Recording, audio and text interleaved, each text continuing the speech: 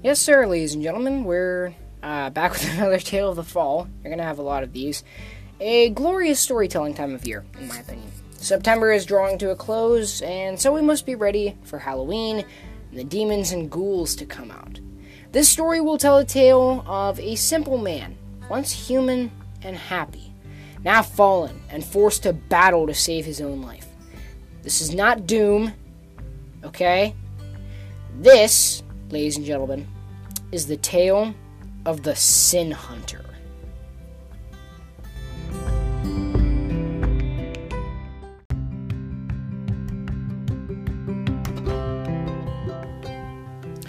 Alright, now I say order! The judge's gavel slammed down on the table, and the room grew quiet. It was a brilliantly cool fall evening, with leaves falling off the trees, and of course, the world's best detective on trial for murder and robbery of $1.25 million. You know, as you do. The courtroom was packed with not only people, but also photographers, news reporters, and everything else in between. After all, this was the world's best detective on trial. A lot of people wanted to get the story early. Everyone had grown deathly silent for fear that the judge would throw them out. All that is, save for one person, the main suspect, Jack, who had his hand raised. The judge sighed. Masterson? Jack sat forward, fingers crossed. Yeah, I'll take a cheeseburger, quarter pound with some fries and a chocolate shake, and the judge sighed. Masterson, do you want to survive? Jack sat back again, grinning from ear to ear. His lawyer, Henry, leaned over. You're not making this any easier, Jack. Jack sighed, rolled his eyes, then leaned over and whispered.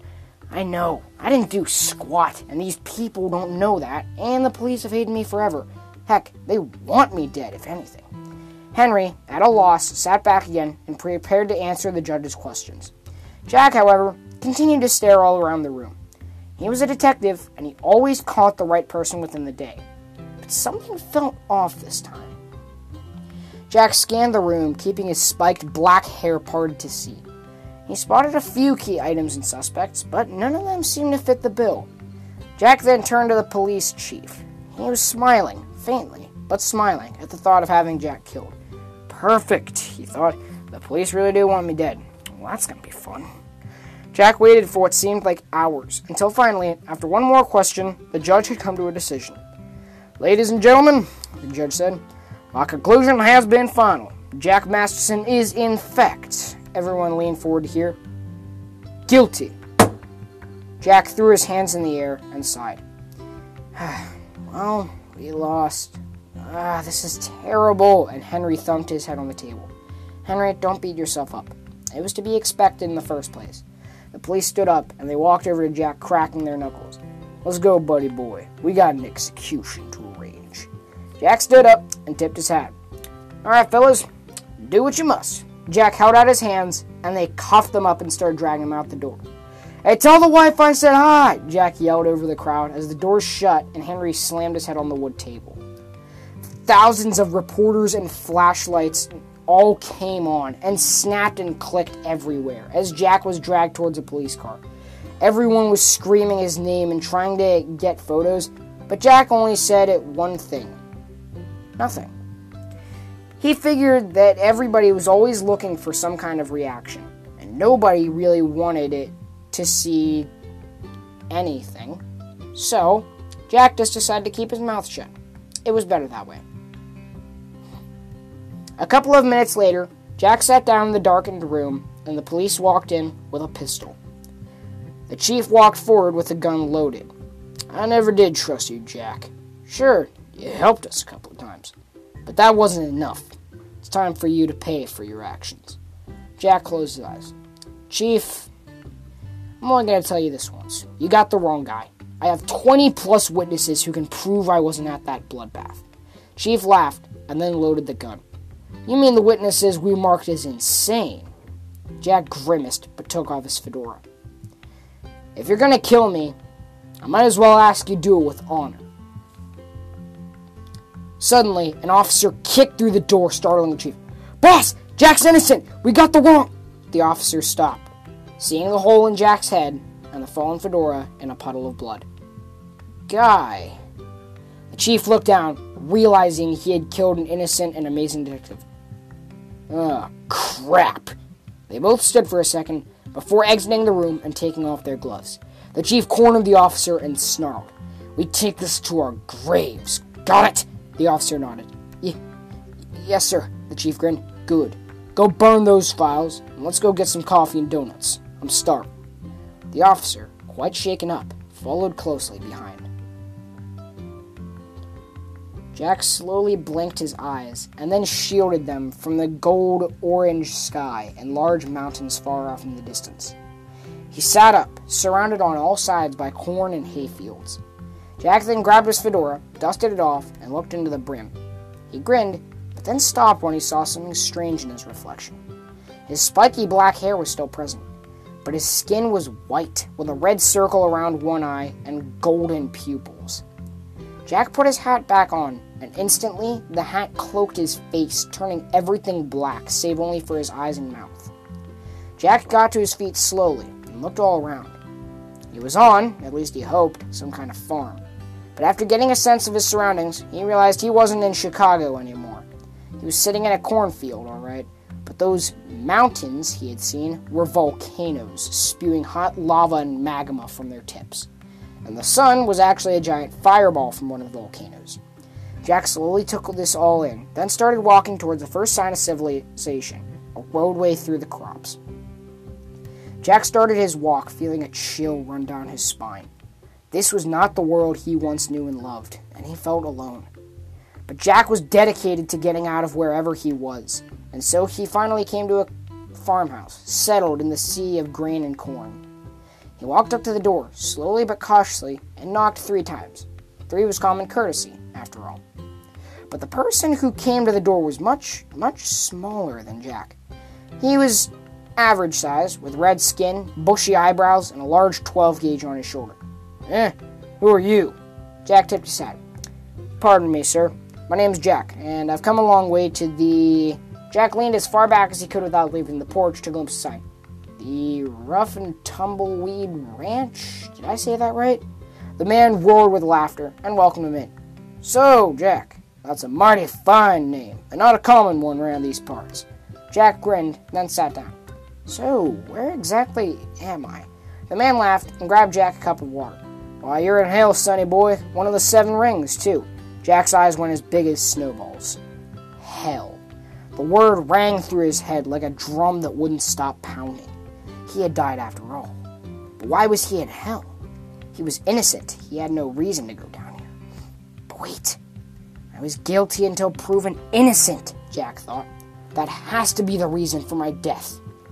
Jack sat back in shock, and then sat forward again. The small man laughed. "New here in Wrath, huh?" Jack nodded. "Yeah. Hey, you said something about rings. Where are they?" The man sighed and sat down in his seat. "Before I go any further, I think it's best I tell you my name." The man leaned forward and shook hands with Jack. "Name's Joe. Nice to meet you, Joe." The two talked for quite some time, sharing stories and long adventures into the night. Finally, stars began to twinkle above in the sky, and Jack yawned, putting on his hat again. "Well, I hate to keep you waiting, Joe, but I think it's time that I get out of here. I've got a schedule. Sorry." "No problem." And Joe handed Jack a saddle. "But let me ask you, where exactly you plan on going?" And Jack grinned. "Tell me, which of these rings has a city in it?" Joe laughed. "Why, believe it or not, I actually know just the place for you. It's a little crowded, but I think you'll fit in just fine over there." Joe grabbed a bottle of water and strapped it up to one of the horses in his stable. "See, there's this real big place called the Pride Ring, the outermost ring of hell. It's a real big place, and let me tell you, it's not the friendliest either. I got a daughter and a son-in-law who live there. Son-in-law? I could care less about him. But I guarantee you, if you run into them, tell my daughter that I said hi." "Okay." And Jack tipped his hat and put on his trench coat, which was now brown and coal black. He climbed onto the fiery steed, strapped on the saddle, and grabbed the water bottle, tying it to his belt. Hey, thanks for all the help, Joe. And Joe grinned. Not a problem, Jack. Not a problem. Jack hitched up the horse, and it roared through the night and then set off towards the town. Jack sprinted back through the sea of grain and corn, this time everything becoming a blur of sorts. Jack couldn't tell where he was going, or even when he'd get to the Pride Ring. But he knew that one way or another, he got the feeling he was going to learn a lot more here than he was ever going to learn up above. A 3-day trip brought Jack to the Pride Ring, a gigantic city filled with people. Jack looked all around, strange and confused. It was odd, seeing so many people all around him, some of which were other people. Dead sinners, Jack thought. Well, that's strange. Why are there so many dead sinners in the Pride Ring? I would have expected there to be more, closer to the end of the rings. Jack strode around town when all of a sudden, a tiny drop hit the pavement, slowly melting away part of the concrete. Everyone was screaming and running around, trying to get out of the way. Jack actually bumped into somebody who ended up running away. Hey, what's going on? And the figure turned around slowly and then saw Jack. Haven't you heard? It's acid rain. You gotta get under cover before something happens to you. Acid rain. Jack continued walking, and it slowly but surely the acid rain began to pour down. Jack pulled his trench coat closer over to him, but oddly enough, he wasn't burning up. It must have been his hat. Wait, and Jack looked. My reflection. If this thing's got a reflection, it has to be some sort of metal or steel lined. Wow. And Jack looked up at the sky, revealing a bright, star-shaped sky. I'm a long way from Chicago, and that's about all I know. Jack kept on walking, seeking refuge in a nearby building. He entered through an exit, and then it looked up the many flights of stairs. Whew. Well, at least I got out of the rain. That's good enough for me. Jack took up one of his famous gloves and then dusted some of the acid off. Thankfully, his gloves managed to protect his fingers from the acid. It stung a little bit, but at least it didn't burn his skin off. Jack then put his hat back on, cloaking his face, as he walked the hallways. There were a couple of very crudely drawn posters that looked like they'd been drawn by a 5-year-old, and some of which contained very explicit detailing of things that I cannot print in this story. I'm going to leave that up to you to decide why. Jack continued walking, snagging a piece of paper off of one of the walls. He also grabbed a pen from a nearby cup and sat down next to a water cooler, scribbling down something on the paper. Well, he thought, I may be dead, but at least I'm dead with a job. I'll see what I can do. And hopefully somebody in this building's willing to give me one. Jack continued to scribble it down on the pieces of paper until finally he was pleased with what he had done. He signed his name and then walked in to the first doorway that he found. But little did he realize, he walked right past the door with the building labeled IMP. Before we go any further, I should probably mention what Jack's getting himself into. The IMP are known as the Immediate Murder Professionals, a group of assassins in hell who do their fair share to earn money. It's not easy money, and many people with weak stomachs don't exactly get into it.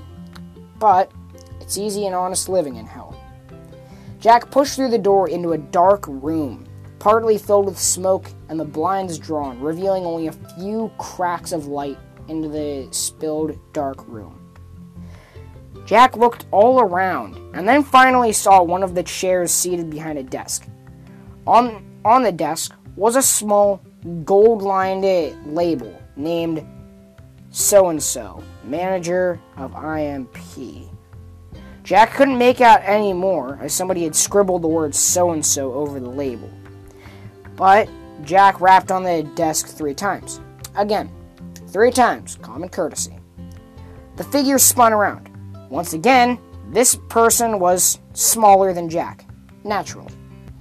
Jack stood up and then tipped his hat. "Pardon me, stranger, but I was wondering if I could invest for a job." Jack slid the piece of paper across the table to the figure, who went over it easily. His red, striped black and white spiked tail swished back and forth, and his eyes were narrow as he read through the script. His horns were striped black and white as well, and he wore a sharp black and gold business suit with spiked fingers. Oh, that's kind of cool. The figure once again set down the piece of paper and handed Jack a pen. "Well, I'd be happy to call you a member of this family. My name is Blitz, the O is silent, and as you can probably read..." Oh, God. And Blitz knocked the label into a trash can at the side of his desk. "Who the frig keeps messing up my labels?" He didn't actually say frig, but again, this is PG. Sorry about that. And Blitz held his hands out. "So, you got a name, or am I just going to call you Smoky Detective Boy?" Jack signed the paper handed to him. "I do have a name. It's Jack. Jack Masterson." "Masterson, huh? That's a weird name. I feel like I've known somebody like you before." And Blitz took up the piece of paper, and then it slid to another side of the desk. "Well, I've gone over your report. Everything seems to be pretty good. And honestly, I can't wait to get started with you." Jack shook hands with the small imp, and then laughed. "Believe me, Blitz, I intend to make your work ecstatic." And that's all for this podcast episode. Again, a couple of things before we get started. Sorry, not before we get started, before we leave. First of all, thank you to VivzyPop for this amazing story. I can't quite remember if I've already told this one or not. If I have, please don't judge me. But I decided to make this story because it's Halloween. They just released a whole bunch of merch a couple of days ago, which is currently being shipped over. Secondly, again, do not hesitate to reach out to me at osparks@hey.com. And with that said, yeah, have a good rest of your day.